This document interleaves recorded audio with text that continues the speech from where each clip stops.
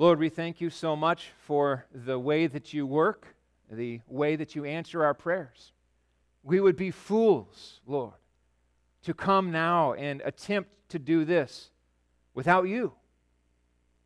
What would happen? Nothing would happen. There would be no fruit. There would be no purpose, no focal point, no reason. And so, Lord, we ask now that you would come and be with us, that you would show in power your glory to us. Like Moses, we pray for a taste of your presence and a reminder of your magnificence as we study these verses. Lord, teach us of you. Show us who you are. And make us more like you. I pray, Lord, as we have tasted throughout this week, that our joy in you would only grow as we study together this morning, and that then we would be changed to be more consistently reflectors of your image, your glory, as we celebrate this week. We pray this in Jesus' name. Amen. Wave your hand if you need a Bible. We're in Exodus chapter 33. I titled the sermon Presence or Presence. And if you're listening online, you have no clue what I'm talking about. But presence with a T, presence like under the tree, or presence with a C, God's presence with us. That is the question this morning. And as I looked over this passage, I found that there are so many displays of God's glory just in these 23 verses. I want to begin by just focusing on the first 6 verses. Let's jump in. I titled this Devastating Declaration. Remember where we left off? The Lord had relented from his anger, and yet as Moses had pleaded, there was mercy, but he also sent him to strike 3,000 down, and he said there would be future judgment for this sin, this offense of the golden calf, and he sent a plague upon the people. So we just have to feel how big that rejection of God was. This was a covenant-shattering event in the making of the golden calf, and the worshiping, the singing while sinning. And so we pick up a little bit here as we still see kind of the implications falling from the Lord to the people who have so sinned against him. Verse 1, the Lord said to Moses, "Depart, go up from here, you and the people whom you have brought up out of the land of Egypt, to the land which I swore to Abraham, Isaac, and Jacob, saying, to your offspring I will give it. I will send an angel before you, and I will drive out the Canaanites, the Amorites, the Hittites, the Perizzites, the Hivites, and the Jebusites. Go up to a land flowing with milk and honey. But I will not go up among you, lest I consume you on the way, for you are a stiff-necked people." Pause there for a second. Consider this. This is completely devastating.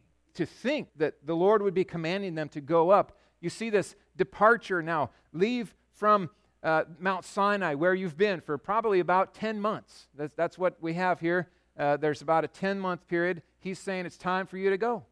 And I'm going to send you on up. I'm going to send an angel. And I'm going to send you into the land. That doesn't sound all bad, right? I mean, promised land? That sounds great. It's the land flowing with milk and honey.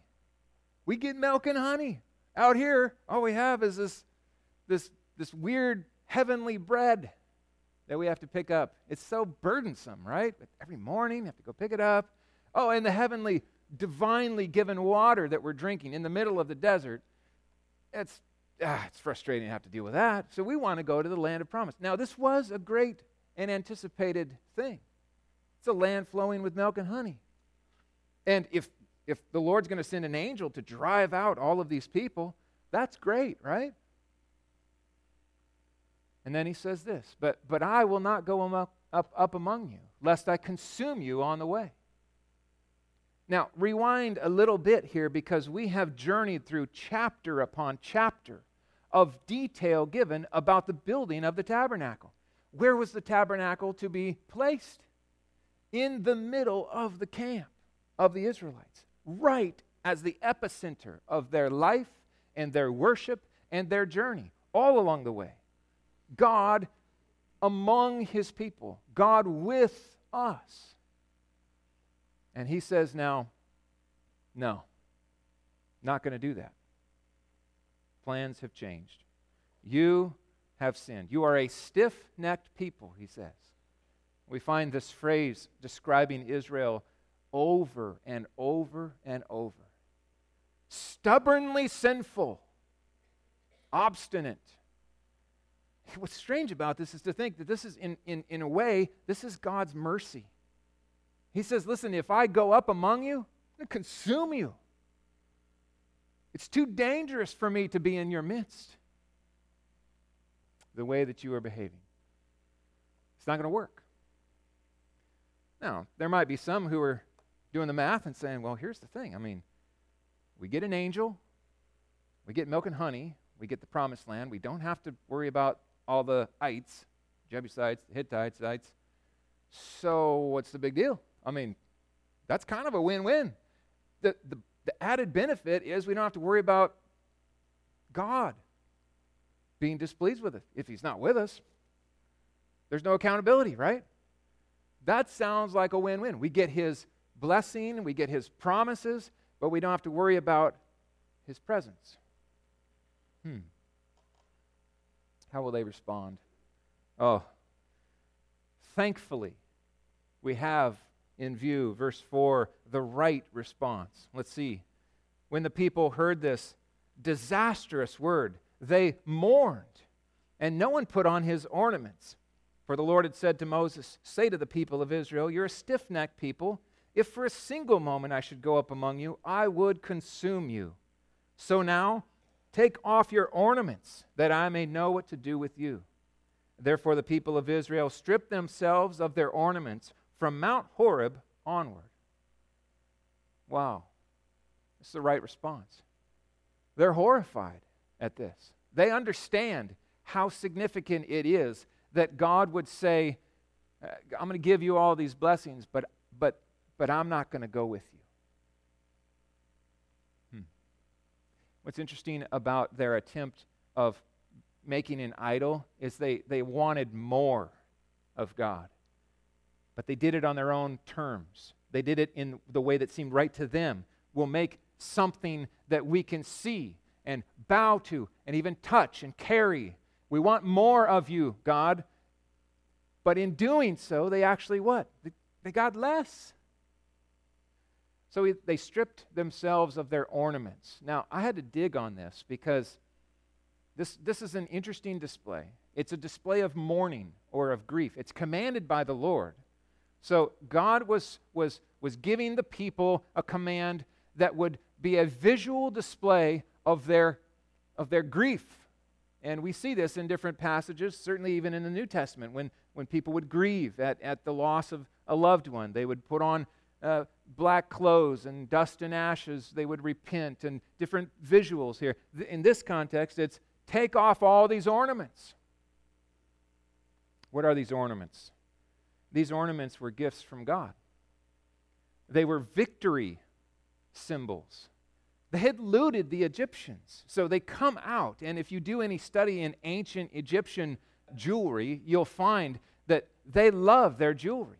They had some massive rocks and stones and gold and incredible necklaces and all kinds of different things they would wear on their hands and ears. As we saw even in the making of the golden calf, right? They took their earrings and they melted them down. So God says, enough with the ornaments. Put them away.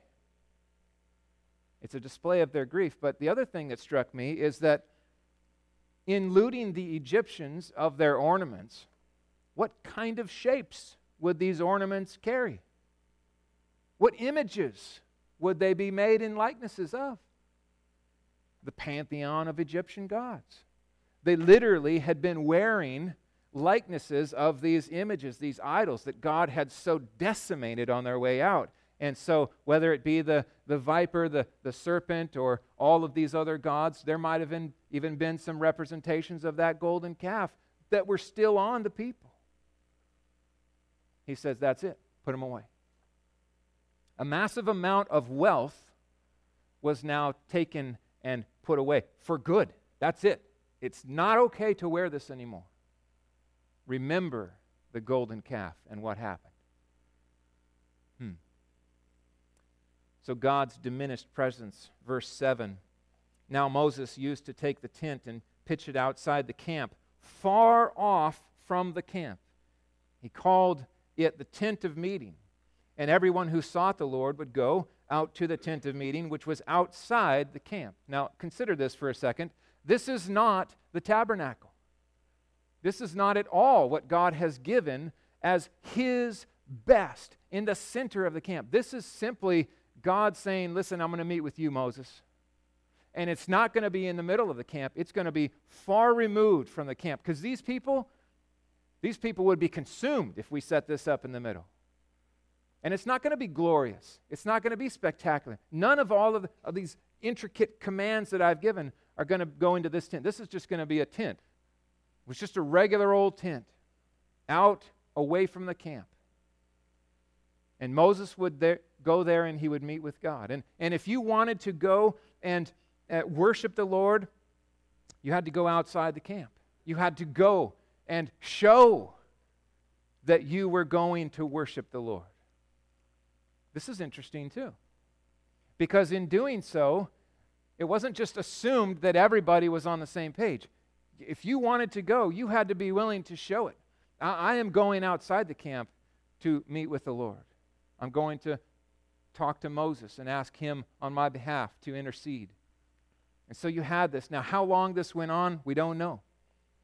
But it happened this way for at least long enough for these descriptors to be given outside the camp. Now, verse 8, whenever Moses went out to the tent, all the people would rise up and would stand at his tent door and watch Moses until he had gone into the tent. So what does that tell us? Well, it tells us that it's far removed from the camp, but not so far that they can't see it. The other thing to think is it must be somehow visible such that everybody can stand at his tent and see Moses enter into the tent of meeting. And when, verse 9, Moses entered the tent, the pillar of cloud would descend and stand at the entrance of the tent. And the Lord would speak with Moses. When all the people saw the pillar of cloud standing at the entrance of the tent, all the people would rise up and worship, each at his tent door. Thus the Lord used to speak to Moses face to face, as a man speaks to his friend. When Moses turned again into the camp, his assistant Joshua, the son of Nun, a young man, would not depart from the tent. There's some incredible details going on here. You see Moses functioning still as this mediator appointed by God. He goes out. But here's what's different about this. Unlike other times where the Lord has met with Moses face to face or one-on-one, it's been hidden away from the sight of the people, right? Come up to me on the mountain. No one else comes. No one can see us meet together. And such that they don't even know if he was alive there at one point. Now, they see Moses go into the tent and they see the pillar of cloud descend and meet with Moses. What does this say to those who would be thinking of mutiny? Tired of Moses, thinking we should fast track this promised land thing. Maybe it's not such a bad deal to take the promise without the presence. It says that man is in fact God's appointed mediator. God is meeting with him. Maybe we should listen to his voice. Maybe we should pay attention to the things that he gives us as commands. I think it would have been a sobering thing and a very hopeful thing, because you know the role that Moses was playing was to be a mediator between the God who would so quickly consume the whole camp in their sin. I think this was a period of time where the regard for Moses and his role in Israel was heightened. They understood it much more. Now, it speaks of Joshua here. Moses, we know, is over 80 at this point. It's likely that when they say Joshua was a young man, well, compared to Moses, young, but he might have even been close to 40 at this point. So here he is, and he stands guard at the tent of meeting. Why is he doing this? Well, he doesn't want anybody to come in and enrage the Lord.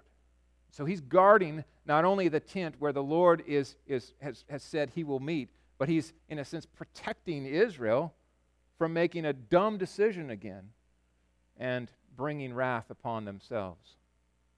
I love to see how Moses and Joshua work together. That, to me, that's new. I just hadn't noticed this partnership between Moses and Joshua as we move through.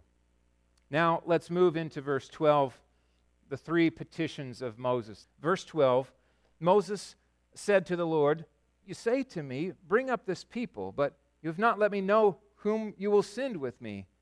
Yet you have said, 'I know you by name, and you have also found favor in my sight.' Now therefore, if I have found favor in your sight, please show me now your ways, that I may know you in order to find favor in your sight.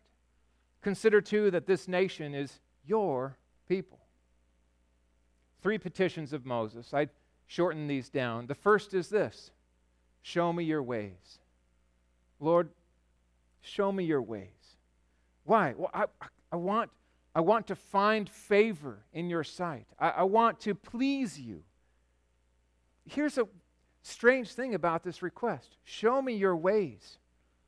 He has been face to face with the Lord repeatedly, and he's asking for a greater understanding of God. Tell me more. I want to know more. Who you are, what you expect from us. How can we please you? I want to understand this more. I think both on a personal level, this is for Moses, but also for the people. This benefits his people. You see this connected. I want to know you more and find your favor, but also this nation is your people. The more I understand your ways, the more I can help these people behave in a way that wins your favor for their blessing in the fulfilling of your promise. It's not Moses' people. It's not just a people. It's God's people. The people of the promise. This is God's people, and he wants them to understand the Lord more, that they may be blessed and find favor. It's a great prayer. Show me your ways. I want to understand you more, Lord. This is a prayer of a believer as well, right? I know you. I want to know you more. I love you. I want to please you. Help me understand how it is that I can do that even more. And think of the resource we have. Think of this. This book, my friends, is the answer to the prayer of Moses. The first 5 books of your Bible, Moses wrote. I think, in large part, as God answered that prayer, show me your ways. Right? We were talking about how the book of Genesis was just given to Moses as an account of the origins. Imagine how mind-blowing that would be for Moses to hear. Where did this all begin? How did this come? What's the beginning of this? And God says, I was there. Let me tell you. Show me your ways, Lord. The second request is, go with us. Verse 14, he said, my presence will go with you and I will give you rest. And Moses said to him, it's almost like he hears this and your presence. He gets there and he says, if your presence will not go with me, do not bring us up from here. For how shall it be known that I have found favor in your sight, and I and your people? Is it not in your going with us that we are distinct, I and your people, from every other people on the face of the earth? The Lord said to Moses, this very thing that you have spoken I will do. For you have found favor in my sight, and I know you by name. Wow. So the prayer, Lord, be with us. It's not just throwaway words. It's not filler. You realize that the presence of God is the single most important piece of the puzzle for every situation. Unlike in the Old Testament, like the kings, where the Lord would send his Spirit, and then in the face of their sin, he would remove their spirit, we don't fear that. take not your Holy Spirit from me is not a prayer that we have to pray, because we are given the Spirit as a seal, a guarantee of our eternal life. He is there. He is with us. Be with us. Bless us in your presence. What are we without you, Lord? It's as if Moses is saying, what's the point? I mean, if you're not going to go with us, if you don't go with us, what is the promised land, really? We get milk, we get honey, but no, without you, we're lost. God's presence without his presence. Friends, the prosperity gospel is that. It's that. It's the same old mistake. It's wanting the blessings of God without God, really. I don't really need you, Lord. I just want to be happy, healthy, wealthy, and what? Sell a lot of books? Drive a fancy car? I want my best life now, Lord. And you are supposed to give it to me. God becomes a means to an end. That's offensive to God. Apart from me, you can do nothing. I was thinking about this. I had a friend as a young man who had all the Star Wars toys. We went and saw the new Star Wars movie. It's awesome. And as a young man, I was just like, wow, this guy has the most awesome Star Wars. So we loved going to his house so we could play with the Star Wars toys. I'm like, dude, where did you get all these toys? He says, my dad. And as the years passed by, I watched and understood more and more. You see, his dad wasn't there. His parents had been divorced, and his dad had zero interest in being a dad. So instead, whether to ease his own conscience or just buy off his son, he would just lavish his son with presents and gifts, and expensive ones. And he got all the Star Wars toys. But I began to watch and see that this young man would trade every one if in fact it meant he could know his dad. That's what he really wanted. It strikes me it's the same. You can have all the gifts, but if you don't have God, you don't have anything. So don't listen to those peddlers of an empty gospel who would promise the world void of a walk with God, or concern for obedience to Him, or a passion for Christ and His work on the cross. Jesus said, apart from me, you can do nothing. Apart from me, you can do nothing. I am reminded of this every time I take the pulpit. Every time I come up into this place to open the Word of God. Lord, nothing's going to happen here unless you are here and unless you work. So please come. The third request is this. It's so familiar to us. Verse 18, Moses said, please show me your glory. Lord, please show me your glory. Now, you've got to just kind of stop and, you don't take issue with Moses, but the guy is uniquely blessed, okay? He has been witness to a bush that burns but is not consumed. He's heard the voice of God. His shoes have been off. He's stood on holy ground. He has obeyed, and he has then become the instrument of God's judgment upon the most powerful nation in the world. And he has watched as God has done 10 disastrous plagues upon the nation. He's watched as the Red Sea is parted. He has seen wonders. He says, please show me your glory, as the pillar of cloud stands in front of the tent. And he drinks miracle water, and he eats miracle bread. And I'm thinking, what more do you need, buddy? That is insane. What a display of God's glory He has already shown. Why would He say, I want more? Show me more. I would say exactly because of that. That's the reason the request comes.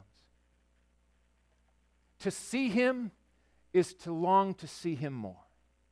Or to put it this way, Christian, you will never say, I've seen enough. God, I've you blew my mind, and now I'm on to something else. Yawn, ho-hum, glory, T-shirt, been there, done that. Never. Never. It's never going to happen. Not after 1 billion years of worshiping Him face to face. Never for eternity will you ever say that. He is a God of infinite glory. Endless praise is His. And to taste of it is to crave more. This is not Moses saying, I am deficient. It's saying, my cup overflows. Keep it coming. I want more of you. Oh God, show me your glory. Show me your glory. Now listen to how the Lord responds. He said, I will make all my goodness pass before you, and I will proclaim before you my name, the Lord. Now, just pause here. This is what He's going to do. God is going to do this, and we're going to see this fulfilled now in the next chapter, Exodus 34. I will make all my goodness pass before you, and I will proclaim before you my name. Now, those aren't separated. That's going to be the goodness passing by. The goodness that passes by is primarily audible.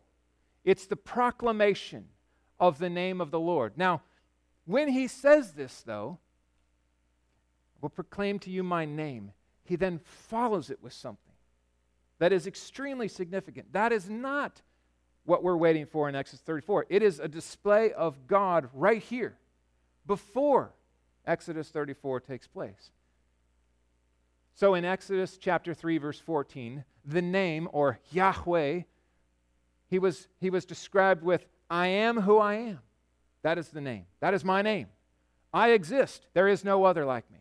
I am. That's all that needs to be said. But then if you add another 3 to it, Exodus 33, this is what He says His name is. I will be gracious to whom I will be gracious, and I will show mercy on whom I will show mercy. You see that? That's His name. That's another display. It's like turning the diamond of His perfections. And you see this new angle. So He exists. He is the self-existent God. There is no other like Him. And now He says, I am free. I'm free to do as I please. I am free to show grace here and mercy here and not here and not here. That is my glory. That is my name. And it's hard for us to conceive of a God like this. It's the sovereign freedom of God. I would challenge us from the Scriptures to make a case for our free will. I have yet to have anybody successfully do this. We talk so often about free will. It's all about our free will. It's all about I don't read it when I'm reading the Bible. I'll tell you what I do read. It's all about His free will. It is His freedom that is His glory. It is His name. And it's kind of blows our minds. That is the freedom that God has. And if we are free, we are never more free than He is free. So whatever freedom we know, it comes through the freedom of God. What does this look like? The sovereign freedom of God. Here's a definition. The sovereign freedom of God is the glory of God to show His grace and mercy to whomever He pleases, totally unconstrained by anything outside of His own will. God is never coerced. He is never compelled. He never shows grace on the basis of merit. He never looks down and says, you deserve this, therefore I'm going to show you grace. That's not even grace then, is it? Grace doesn't exist if it's merited. Grace is unmerited favor. Therefore, to be consistent, it must be of the free volition of God. He determines from within himself, according to his will, perfect wisdom, perfect plan, I dispense and bestow grace here. Wow. This is the deep end of the pool, my friends, as it should be when we bask in the glory of God. It's the glory of God. He puts it in the context of all my goodness. And then he says it's the name of God, and he then describes how God is free. So I will take us now to Romans chapter 9, where the Apostle Paul interprets this for us. It's great when you have a New Testament author under inspiration give interpretation of an Old Testament passage. You can't pass it up. So let's go there. Romans chapter 9. This is what happens when you understand the sovereign freedom of God in the context of salvation. This is the term that I would give for it. Unconditional election. Unconditional election. Romans chapter 9, verse 10b. When Rebekah had conceived children by one man, our forefather Isaac. Now listen to the qualifiers here. Though they were not yet born, okay, and they had done neither good or bad. So do they deserve or not deserve? There's been no action. They're not even born yet. Before that took place. Why? In order that God's purpose of election might stand or continue, to show the sovereign freedom of God, not because of works, but because of him, God, who calls. She was told, the older will serve the younger, as it is written, Jacob I have loved, but Esau I have hated. And we all say, whoa. Is he that free? Is God really that free? The twins can be in the womb, and he says, I choose to make you an object of my blessing, and I choose to make you an object of my curse. Paul knows exactly what we're inclined to say at this. What shall we say then? Well, is there injustice on God's part? That's what our inclination. That's not fair. How can God do that? That doesn't seem right to us, does it? Paul knows exactly that's our inclination to say this. And then he says, by no means is this injustice. And then he quotes our passage from Exodus 33. For he says, God says to Moses, I will have mercy on whom I have mercy, and I will have compassion on whom I have compassion. And then he draws this conclusion. And this is glorious, friends. So then you have to circle that. What is it? Salvation. Salvation, depends not on human will or work, exertion, but on God who has mercy. That's why we say, God save me. And we don't say, I save myself. That is why we say, God chose to save me. And that is why I chose him. You see, there's an order to this, friends. God is free. And it is glorious. Now, here is the other piece of this. It is the mystery of his majesty. Because we can't fully understand this. This hits us, and it has 1,000 questions, and we say, what do we do with this? And here's what Paul says, and here's what Moses says. Worship. Worship. You don't have to have all the understanding to be able to worship a God of that kind of glory. Let's see.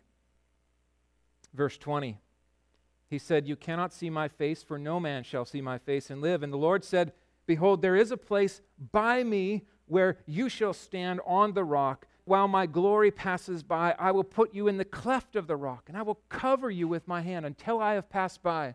Then I will take away my hand, and you will see my back, but my face shall not be seen. Here is a reminder for us. we see in part. We see in part. But the part that we see is the glory of God. Even if it's only his back. We don't understand all of this. There's great mystery here, but the part that we see should humble us and call us to sing his praise. The cleft of the rock is Christ. If Moses were to try to somehow take in and understand and conceive of the greatness of God, unmitigated by the sheltering protection of God himself, he would be destroyed. It's too much. I will give you a glimpse of my glory. And you can worship in the mystery of my majesty, he says. So, let's just all agree here. There are things in the Bible, things like predestination and election and these things of salvation and God's sovereign freedom that are mind-blowingly above us. And they shouldn't be a problem. And they certainly shouldn't be reduced to seminary arguments. This is worship, friends. This is glory. Don't run away from these things. Run to them and bend your knee in worship of God. This is his greatness, his name.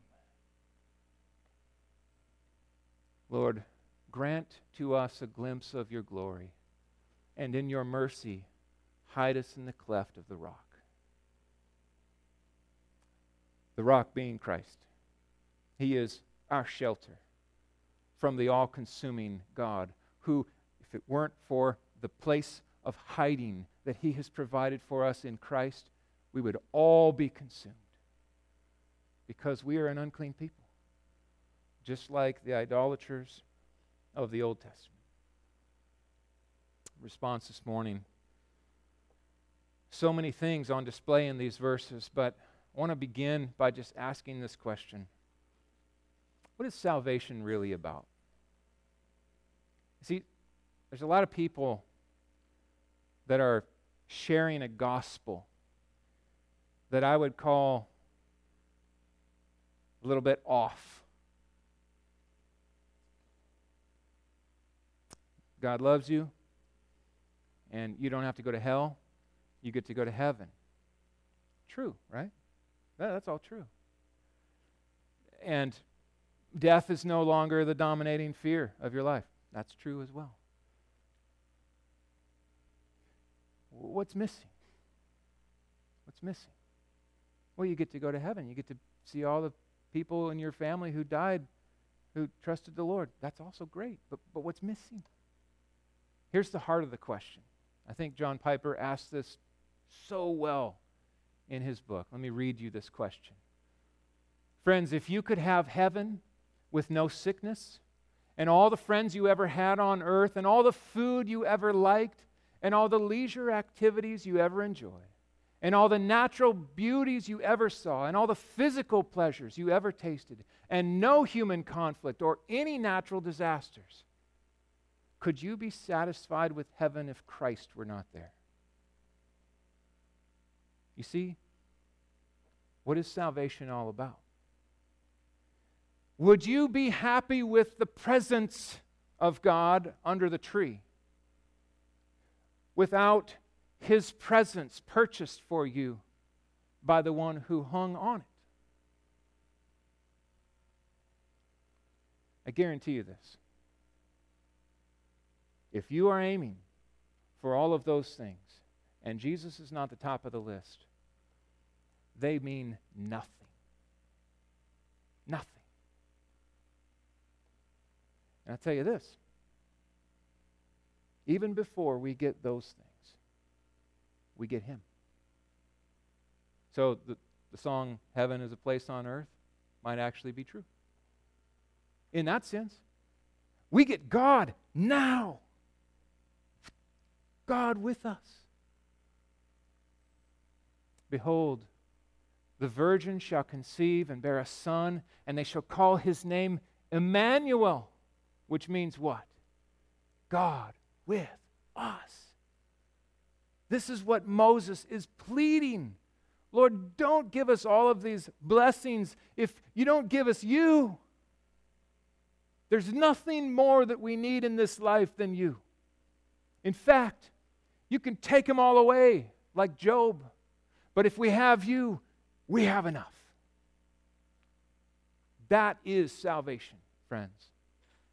God is the gift. Now, every good and perfect gift comes down from above. It's gifts from the giver, not to worship the gifts or to take the gifts and leave the giver, but that the gifts would draw us in gratitude to the giver, to give him praise. That is our goal. So, be reminded of this, friends. David Platt said it well. We are tempted every day to do the work of God apart from the power and presence of God. What would it be like to gather for worship if the Holy Spirit was not here? Would we know? Would we be able to tell? What if in coming to this gathering this morning, in preparation to meet with the Lord, what if none of us prayed? Lord, be with us. What if there was no request for God's power to be in this place, to move in power, to bless us with Him? What if none of us prayed at all? You know, here's a scary reality. We could probably make it through a worship service. One of the greatest fears in pastoral ministry is that we could do the work of God without Him. Ichabod. The Spirit has left the building. May it never be. Never. Friends, pray like Moses prayed. Lord, teach me your way. I want to walk with you. Show us your glory. Every day. And certainly as we gather for worship. Let's pray. Lord, you are so good. We have tasted and we have seen, we have been radically changed by you through the gift of your Son, Jesus, who you sent to take upon himself our sins and to die our death and to buy us back through his blood from our hell that we deserved. We live because he lives.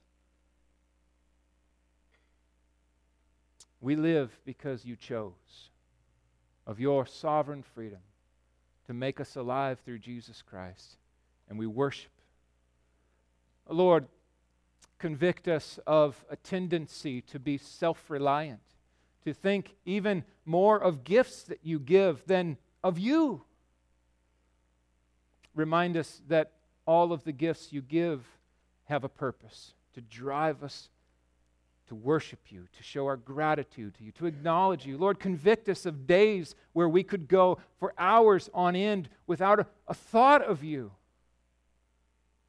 Make us a people like Moses who just are obsessed with you, who walk with you day by day, hour by hour. Make us more like this, that our faces would shine the light of your glory. In Jesus' name, amen.